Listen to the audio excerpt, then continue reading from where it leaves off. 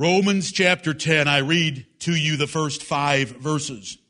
Brethren, my heart's desire and prayer to God for Israel is that they might be saved.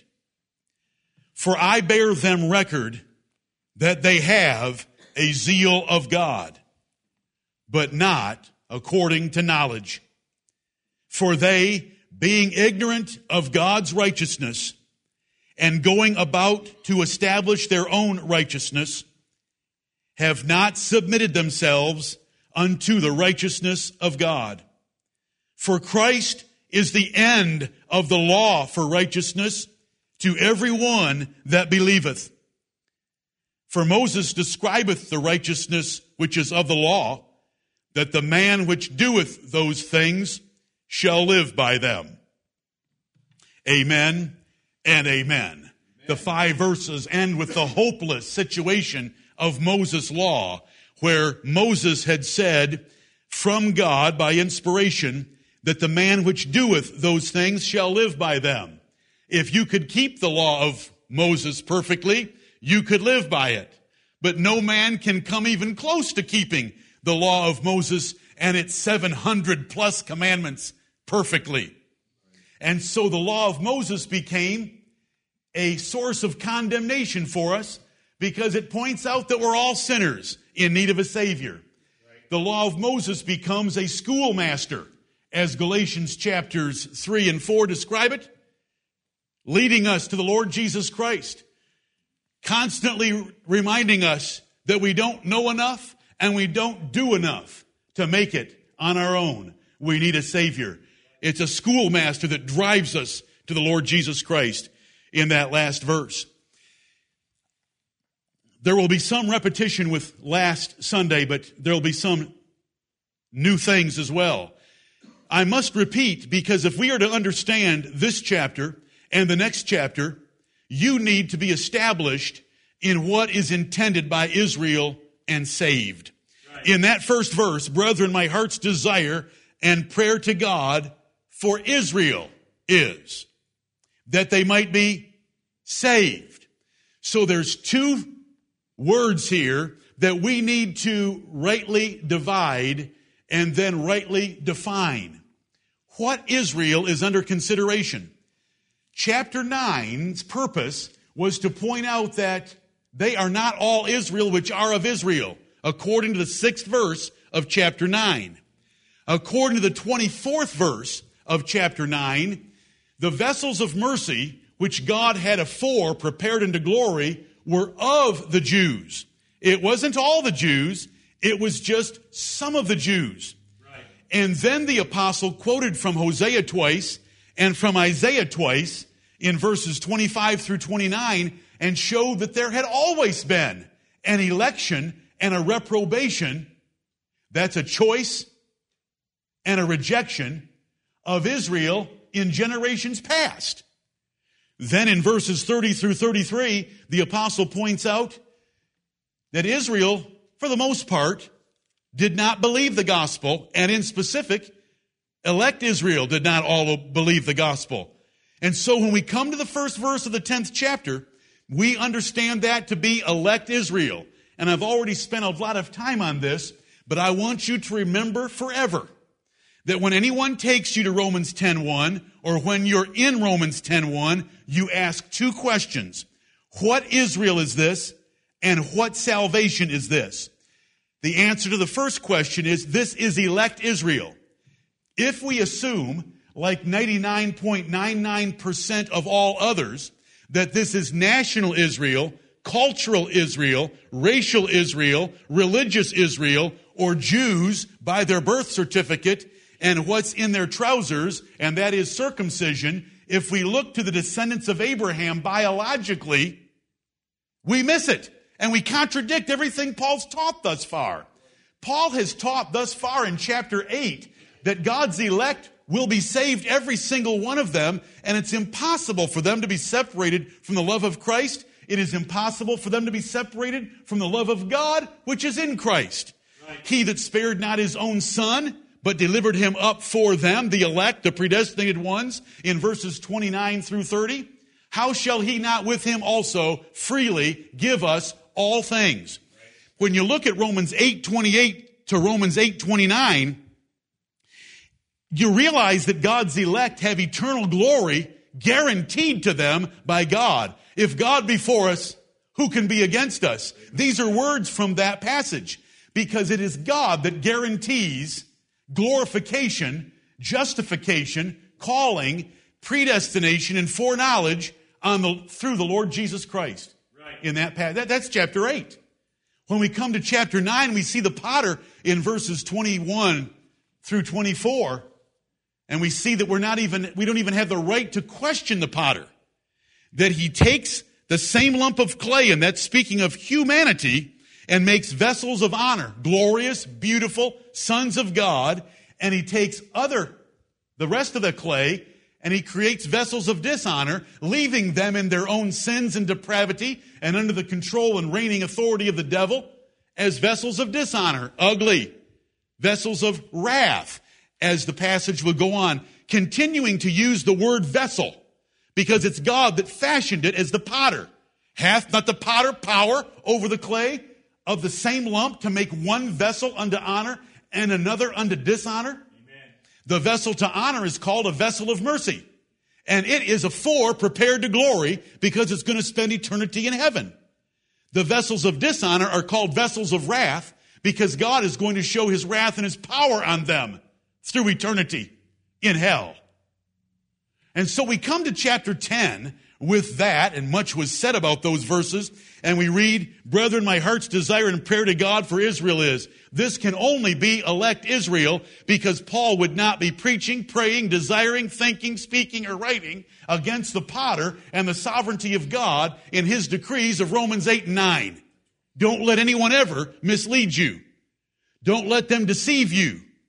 Don't let them handle the word of God deceitfully. As I read earlier from 2 Corinthians 4, if you'll keep the context in mind, you'll be saved. Oh, you mean there's another salvation that I need? Indeed. And so we come to the second word in verse 1, that they might be saved.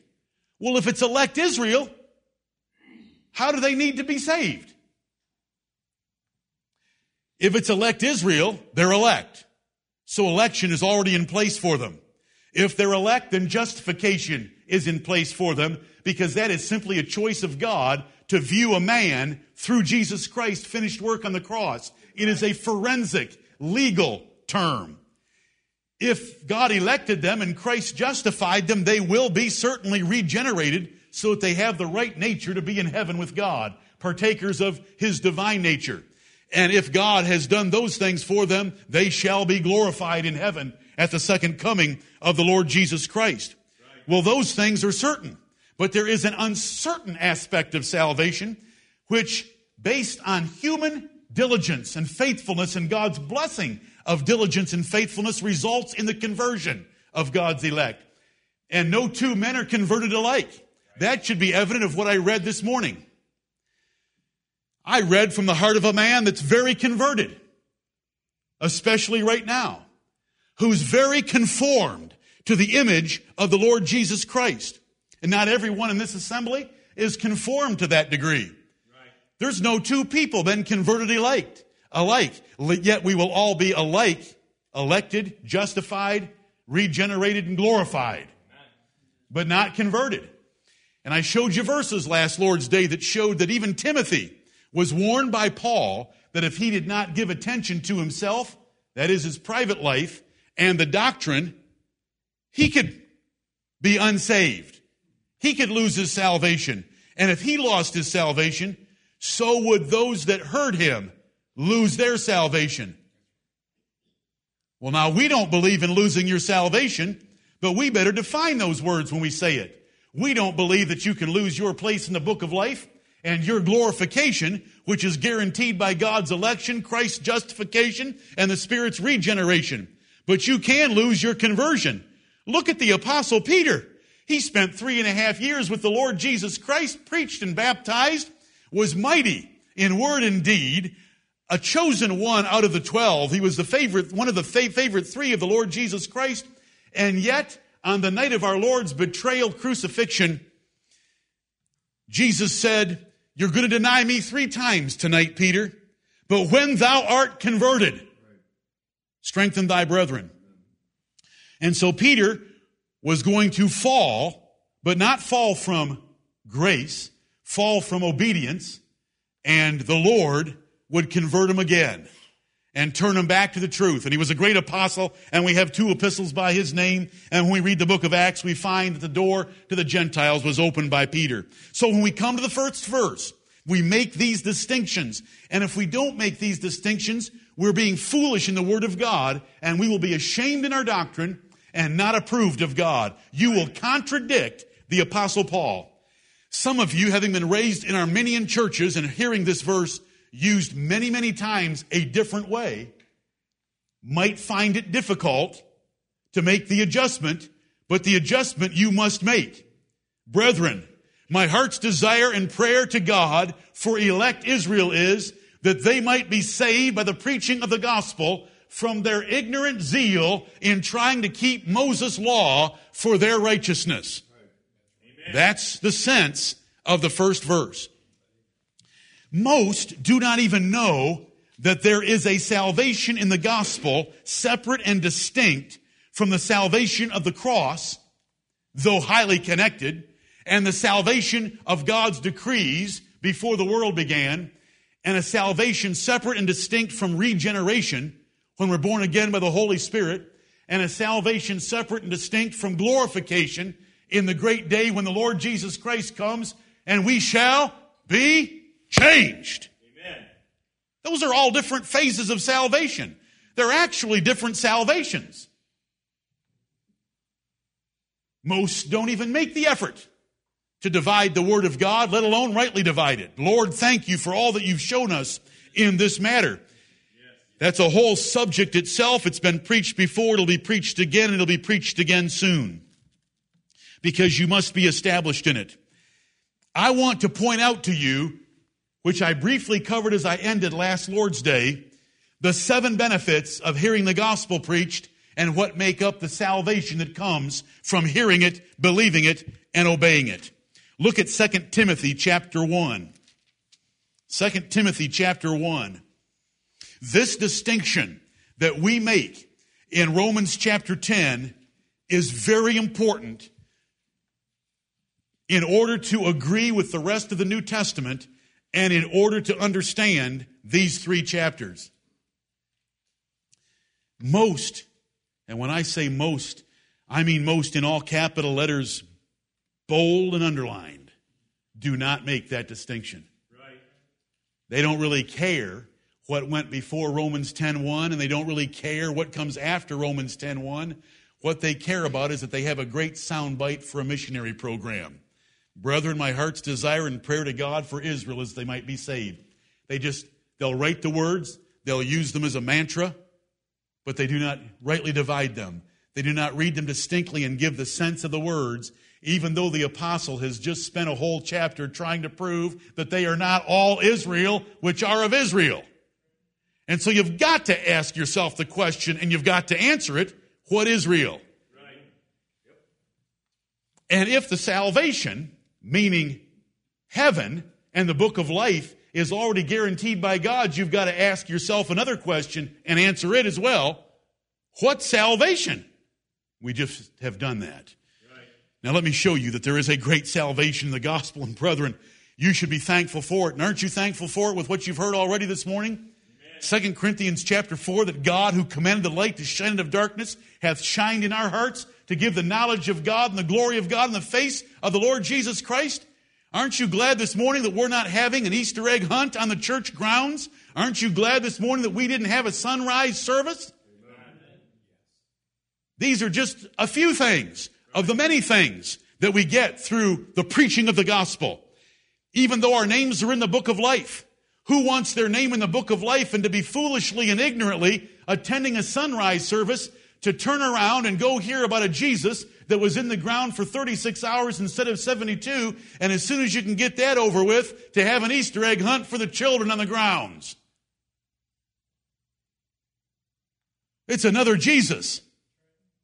The Lord Jesus from the Bible, when he was asked by the Jews to give them a sign that he was the Son of God, and like I've told you, that's after 14,379 significant miracles.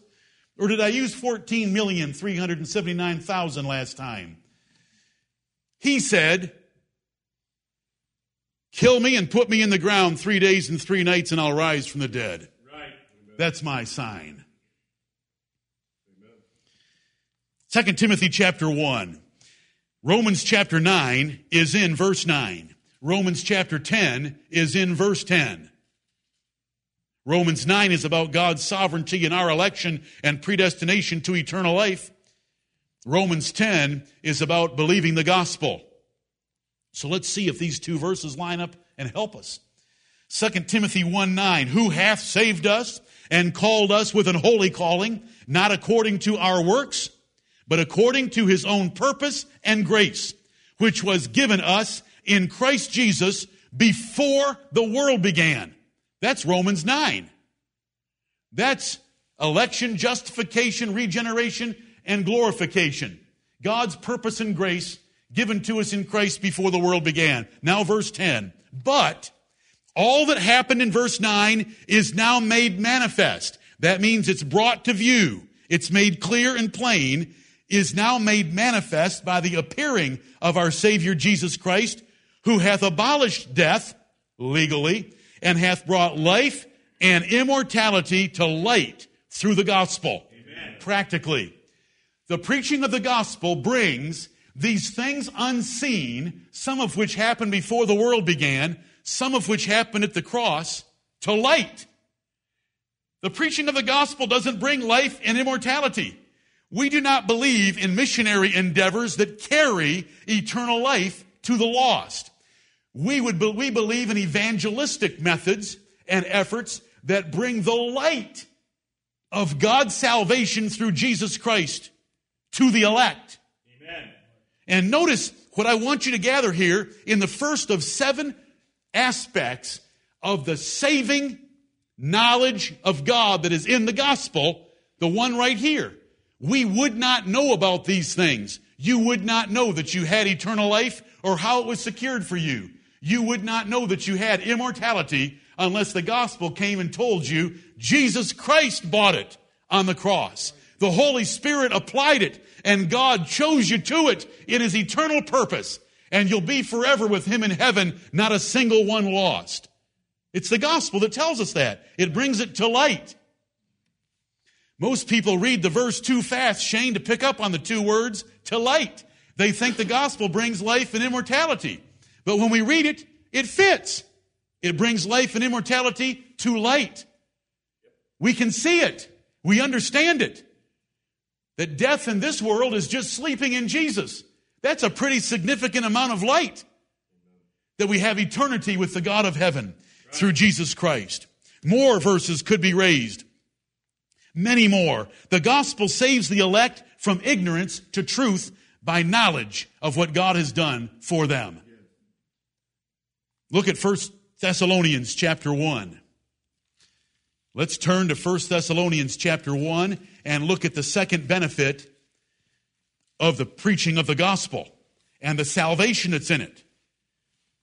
Once you hear that Jesus Christ did it all, and that when he said it is finished, he meant it in a legal way. When you read Romans chapter 8, that the elect can never be separated from the love of God that is in Christ Jesus, and who shall lay anything to the charge of God's elect? A rhetorical question demanding a negative answer.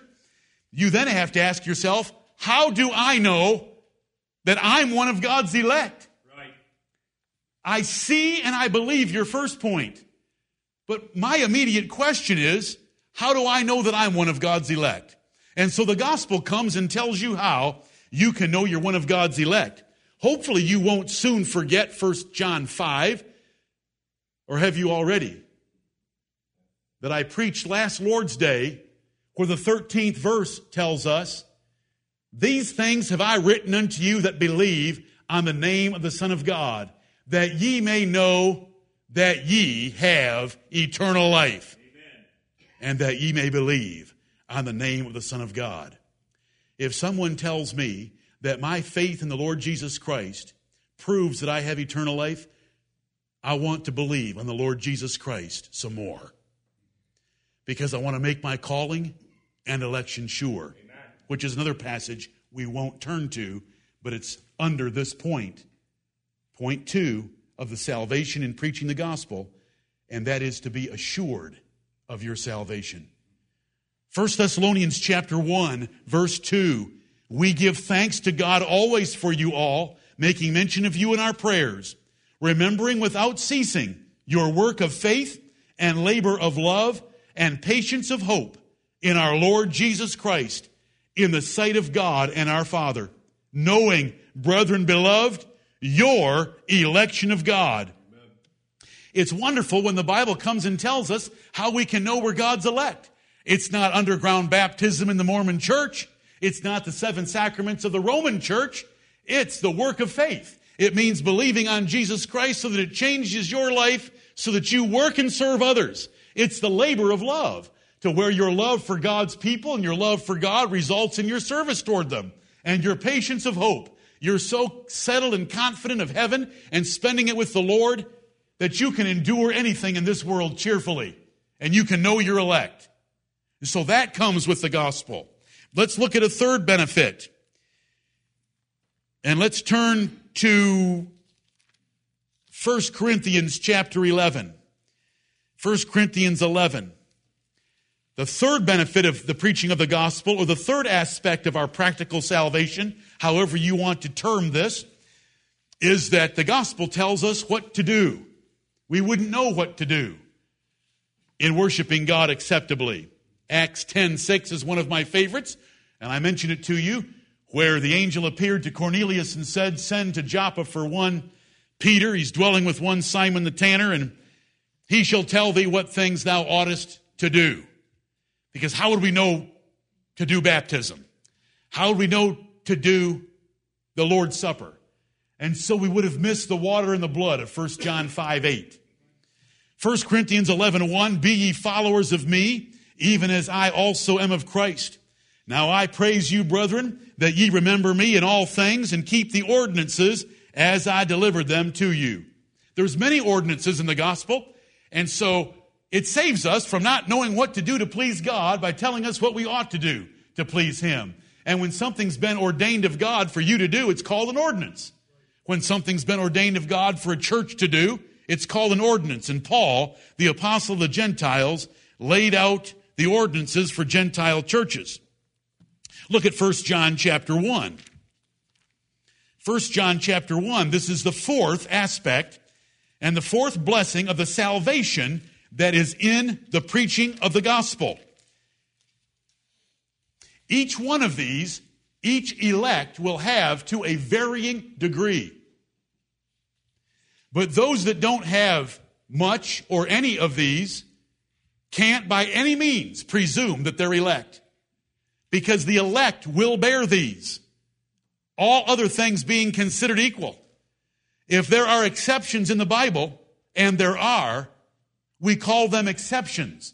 Right. Because those exceptions do not give us any license to presume on them that we just happen to be lazy, carnal, slothful, unconverted elect. Right. The Bible doesn't describe them except in a couple of specific places. And you're not part of Israel of any definition that's in Romans 9 and 10.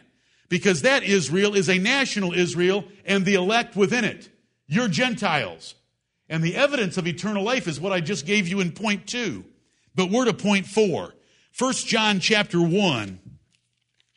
1 John chapter 1.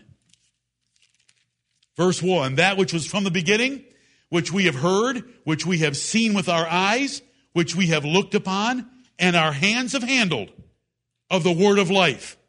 That's the Lord Jesus Christ. For the life was manifested, and we have seen it, and bear witness, and show unto you that eternal life which was with the Father, and was manifested unto us. That which we have seen and heard declare we unto you. This is the gospel being declared to them, that ye also may have fellowship with us. And truly, our fellowship is with the Father and with his Son, Jesus Christ. Amen. It brings about fellowship. And that fellowship with God the Father and with the Lord Jesus Christ includes much joy, as the 4th verse tells us. And these things write we unto you, that your joy may be full. There could be a Cornelius that heard the gospel about election. But unless he had benefit number 2, he wouldn't know he's one of God's elect, and so it wouldn't bring much joy to him. He wouldn't know what to do. And obeying God brings the blessing of the Holy Spirit in your heart. And then it brings fellowship with him. When you learn how you can confess your sins practically and be forgiven practically and fellowship restored by God through Jesus Christ. You wouldn't have those things except for the salvation that comes through the gospel. Hebrews chapter 12 tells us that God chastens all his children. And if we did not know about God's chastening, how much consternation would that give us, and what an attack against our faith it would give us to experience some of the difficulties and severe trials that God's elect have gone through, all the way to being martyrs. Now, the vast majority of men were never martyred because they were being chastened. They were martyred because they loved not their lives unto the death and overcame the devil himself, according to Revelation 12, by the blood of the Lamb. Amen. But the trials of sickness and the trials of financial trouble and the trials that have beset God's people for their good, like the trials that were in the church at Corinth, where there were many sick and many were weak and many had died prematurely, the Bible tells us is because God loves them. And only those that he loves does he chasten. And if you don't have that kind of chastening in your life, then you're a bastard. And if you're a bastard, then you're a vessel of wrath. And if you're a vessel of wrath, then you're a vessel of dishonor. And if you're a vessel of dishonor, God is going to get his glory through you by showing his wrath and power on you through eternity. Right. All that can be traced back to God's chastening. So when the gospel comes in its entirety, we rejoice because it tells us the purpose of chastening, that God loves us.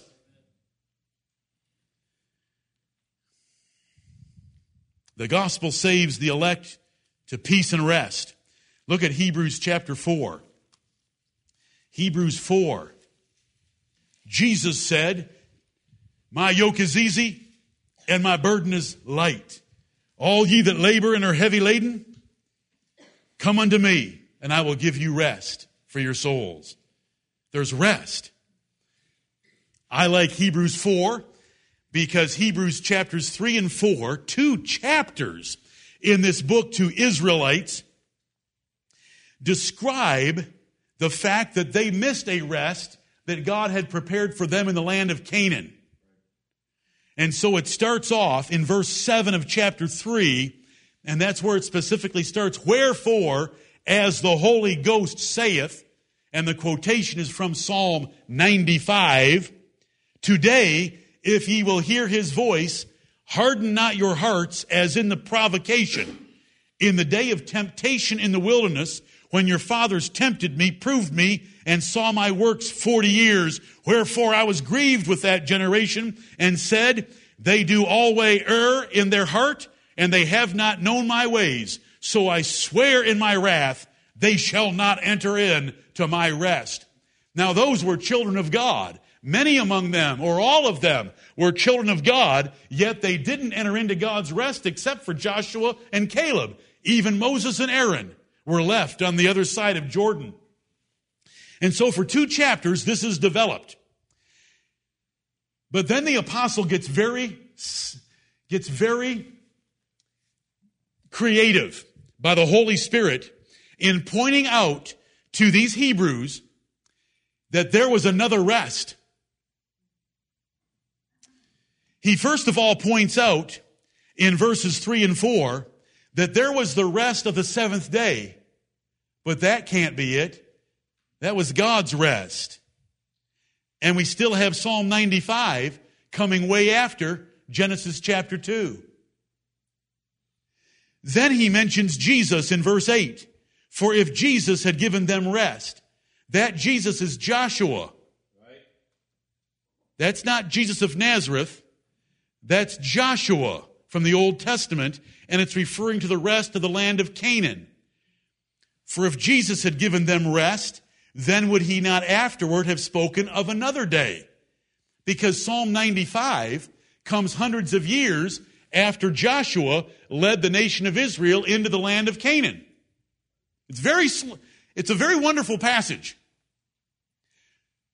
So the apostle can say, verse 9, there remaineth therefore a rest to the people of God. There is a third rest. And that's the rest that Paul is speaking of. And then he tells us what it is. For he that is entered into his rest, he also hath ceased from his own works, as God did from his. Let us labor therefore to enter into that rest, lest any man fall after the same example of unbelief. If these converted Hebrews were to go back to animal sacrifices and the law of Moses, they would miss out on this gospel rest that is made for the children of God. The gospel rest is we stop working for eternal life and trust the finished work of the Lord Jesus Christ. Amen. Preached it before, phrase by phrase. I certainly can't do that now. That was benefit number 6 of preaching the gospel. Look at Proverbs chapter 3, way back in the Old Testament. Proverbs chapter 3 is a sample verse of another benefit, a 7th benefit that comes in the preaching of the gospel, a 7th aspect of this practical phase of salvation, another part of the salvation that comes when the gospel is preached to us and we believe it. Proverbs 3, verse 3, let not mercy and truth forsake thee. Bind them about thy neck. Write them upon the table of thine heart. So shalt thou find favor and good understanding in the sight of God and man. These 2 verses indicate to us and introduce to us the 7th aspect of practical salvation, and that is, how would we know how to live wisely? How would we know how to have good marriages? How would we know how to rightly train our children? How would we know how to rightly work on the job? How would we rightly know to have wisdom, the power of right judgment, unless the gospel came to us and revealed that wisdom to us? And so we've got it in the New Testament, how to work as employees, how to work as an employer, how to be a wife, how to be a husband, how to be a citizen, and so on and so forth. All this is in the salvation that comes through preaching the gospel. Let's go back to Romans 10. The reason I went through all of that is so many think that all there is to salvation is getting out of hell. Don't get me wrong and don't mishear me right now. Being saved from eternal torments in the lake of fire is one fantastic, unbelievable, thanks be to God forever and ever through Jesus Christ, salvation. But there's more than that.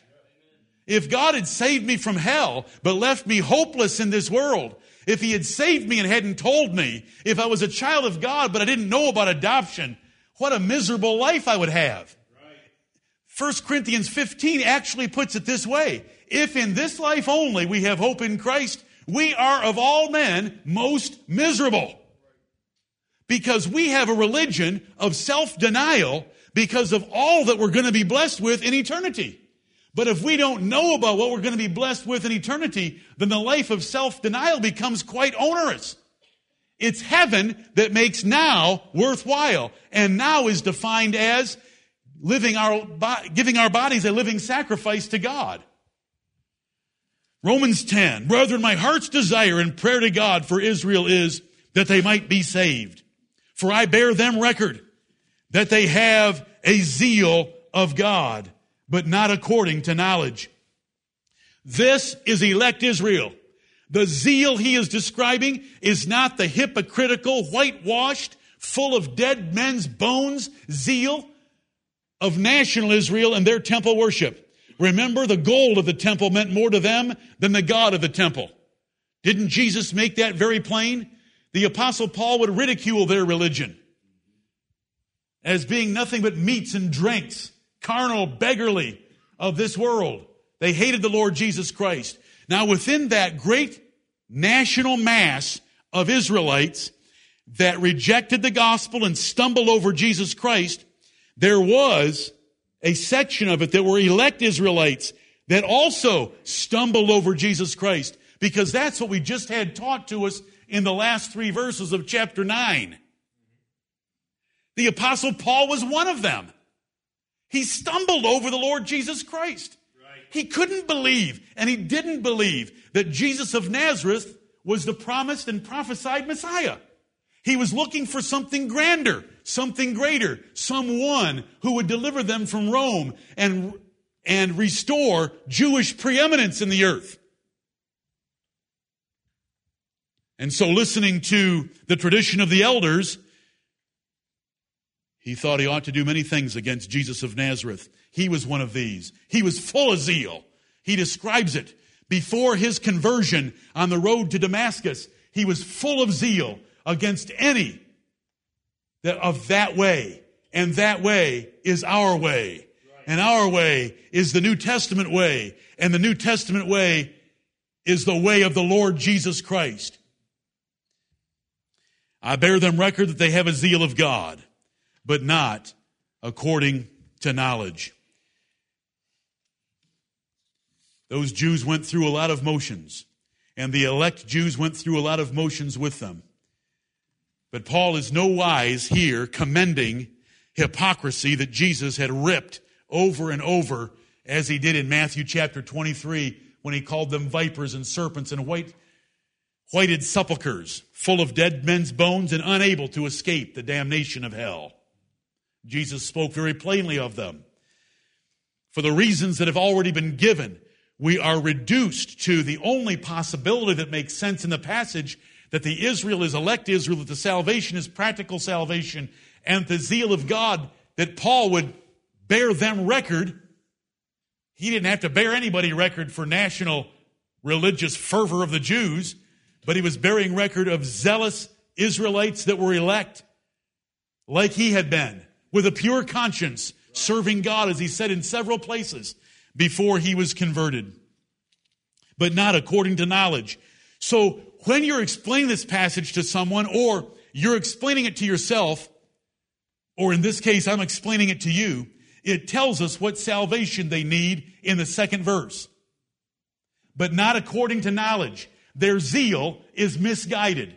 They don't need godly zeal. They have it already.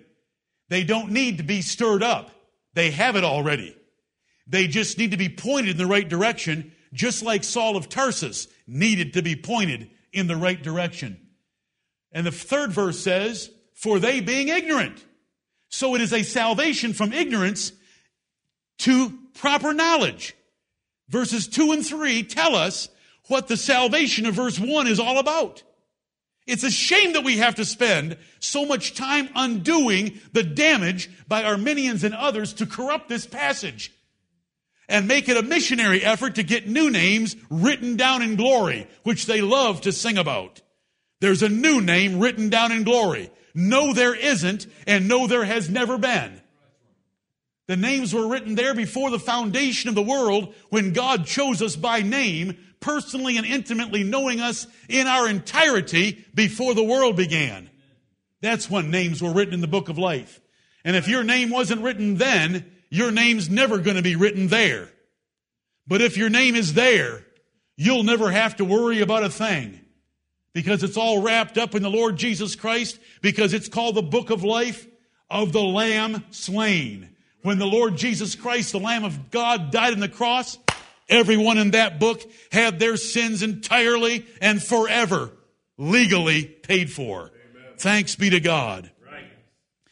This is coming to a knowledge of the truth, so that they are not running about in ignorance trying to establish their own righteousness. Verse 3, for they, that is, these elect Israelites under consideration, being ignorant of God's righteousness and going about to establish their own righteousness, have not submitted themselves unto the righteousness of God. When it says they are ignorant of God's righteousness, that is not saying that they did not know that God was righteous. It is saying that they did not know how they could be righteous before God. They assumed that they could be righteous before God by establishing their own righteousness in the law of Moses. As the middle clause of that third verse tells us, going about to establish their own righteousness, they have not submitted themselves unto the righteousness of God. Right. Believing the gospel is submitting. Right. Submitting is, okay, I give up. It's ceasing from your own works. Didn't we read that in Hebrews 4, 10 and 11? Right. Ceasing from your own works.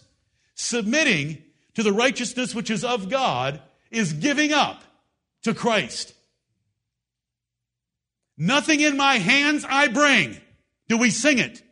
Simply to thy cross I cling. Do we sing it? That's submitting yourself to the righteousness that is of God. That doesn't get your name in the book of life. That doesn't change your standing before God. That doesn't get you regenerated, and it won't glorify you. But it'll convert you from ignorance about those four things and give you the assurance that God is indeed your God and you are His people. And He has worked in you both to will and to do of His good pleasure for you to give such a testimony.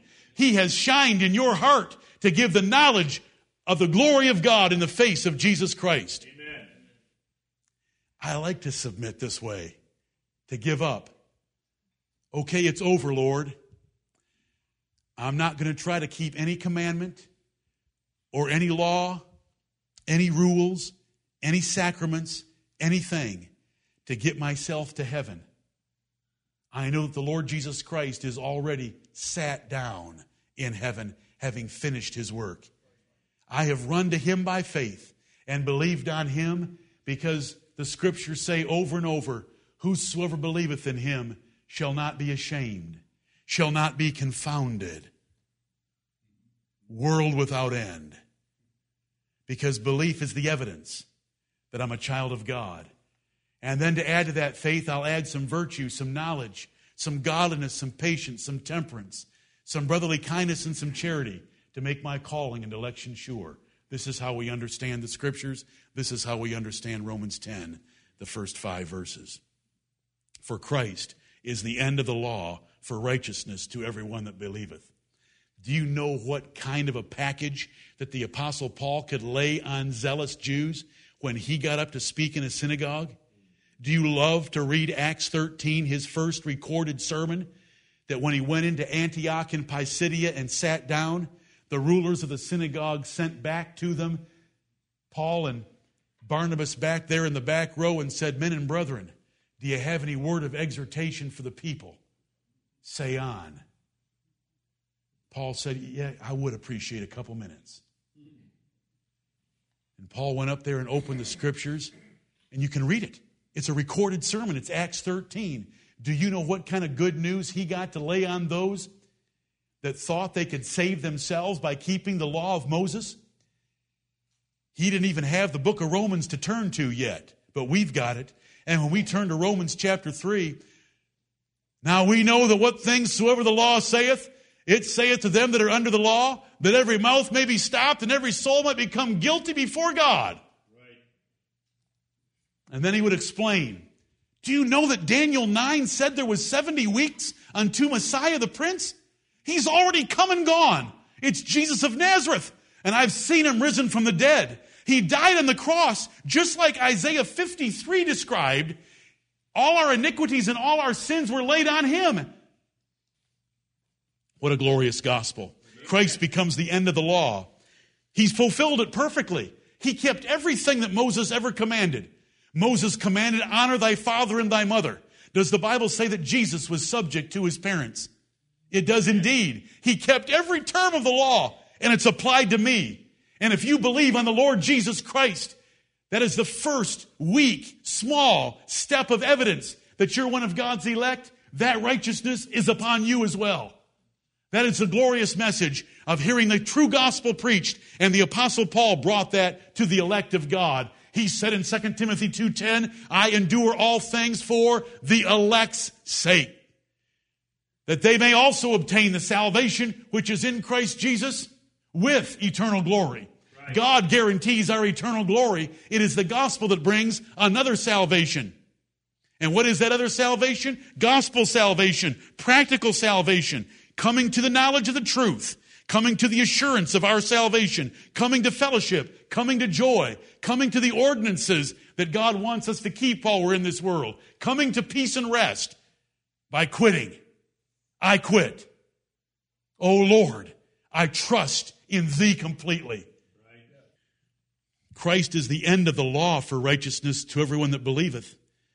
And that is a good thing, because verse 5 says, Moses describeth the righteousness which is of the law. Do and live. We have a gospel that declares live and do. It gives us life first and then calls us into action. Not, if you'll act enough, I'll give you life. No one could do that. Paul would write in Galatians and say, if there had been a law given that could have given life, verily, salvation should have been by the law. But there was no law given that could give life, except the law of Moses fulfilled through Jesus Christ. Amen. What a wonderful thing.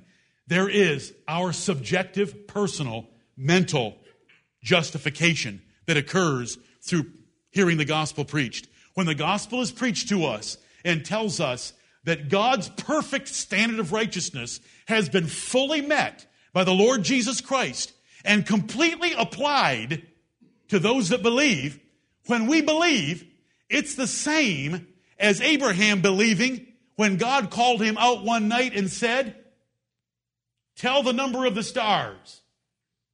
That's how great your seed's going to be. And Abraham believed God, and it was counted to him for righteousness. And when we believe that the Lord Jesus Christ died as a substitute for the elect of God, and that righteousness comes through that transaction, it's counted to us for righteousness. But then we want a whole lot more counted to us for righteousness. And so the scriptures would, in their progressive revelation of telling us more and more and more, from Genesis 15 to James 2, would tell us about Abraham. Ye see then how that by works a man is justified, and not by faith only. And the scripture that Abraham believed God and it was counted to him for righteousness was fulfilled when he took Isaac on an altar many years later. Right. Oh, brethren, here's where we stand today. What does this gospel mean to you? I tell you that the legal righteousness with which we must be clothed when we stand before God, is the righteousness of one. Romans 5, verses 15 through 19. This is how justification is secured legally. For by one man's disobedience, many were made sinners. So, by the obedience of one, shall many be made righteous. Amen. And that is the second Adam in the second clause, and the first Adam in the first clause. The first Adam's sin made us all sinners and condemned us before God. The second Adam's obedience made us all righteous. And when I say us all, I'm meaning it in the way that the apostle meant it in numerous places. All of us elect that are under the preaching of the gospel made us righteous. And when we believe on Him, we can lay claim to that righteousness. And the Bible would tell us that's how we lay hold of eternal life. It's not how we get it. It's how we lay hold and embrace it for ourselves and hold on to it through this life. And even through the curtain of death, we have laid hold of it. You do it first by faith, and then you do it by good works. The good works that are described in connection with the words lay hold of eternal life are Paul telling Timothy to tell the rich that they be not wise or haughty in their riches, but that they be willing to communicate and ready to distribute, laying up in store for themselves a good foundation against the time to come. Isn't that something? You can give money and have a good foundation against the time to come only in the way of evidence, because it's the labor of love, laying hold of eternal life. That's what it's all about right here. The Apostle Paul wanted to find these elect Israelites and tell them the truth about the gospel of Jesus Christ, and he would use any means at his disposal to see if he could save some of them, as he's going to tell us in chapter 11 and verse 14. When it comes to salvation in Christ, when it comes to our election, our justification, our regeneration, and our glorification, Paul will boldly say in that same 11th chapter, and so all Israel shall be saved. Because there's not a single one of them that's going to be lost. But when it comes to the gospel, there's varying degrees of faith and varying degrees of obedience from top to bottom in the kingdom of God, like there always has been. There are Abrahams and there are Lots. They're both in heaven. There are Samsons and there are Josephs. They're both in heaven. But what a shame if there's a Samson or a Lot among us. What a terrible shame, but it's all to the glory of God if there's reprobates among us. There should be no surprise. But let there not be a Lot or a Samson. Let us be the Abrahams and the Josephs of God's elect family. This is Romans 10, 1 through 5. May the Lord bless the preaching of his word. And may you ask yourself, how do I compare, and how does this church compare to Paul's desire and Paul's praying that elect might be saved? Are we looking? Are we praying? Are we desiring? Are we laboring to try to find God's elect with his blessing, that they might be saved to the knowledge of the truth? May Jesus Christ be praised.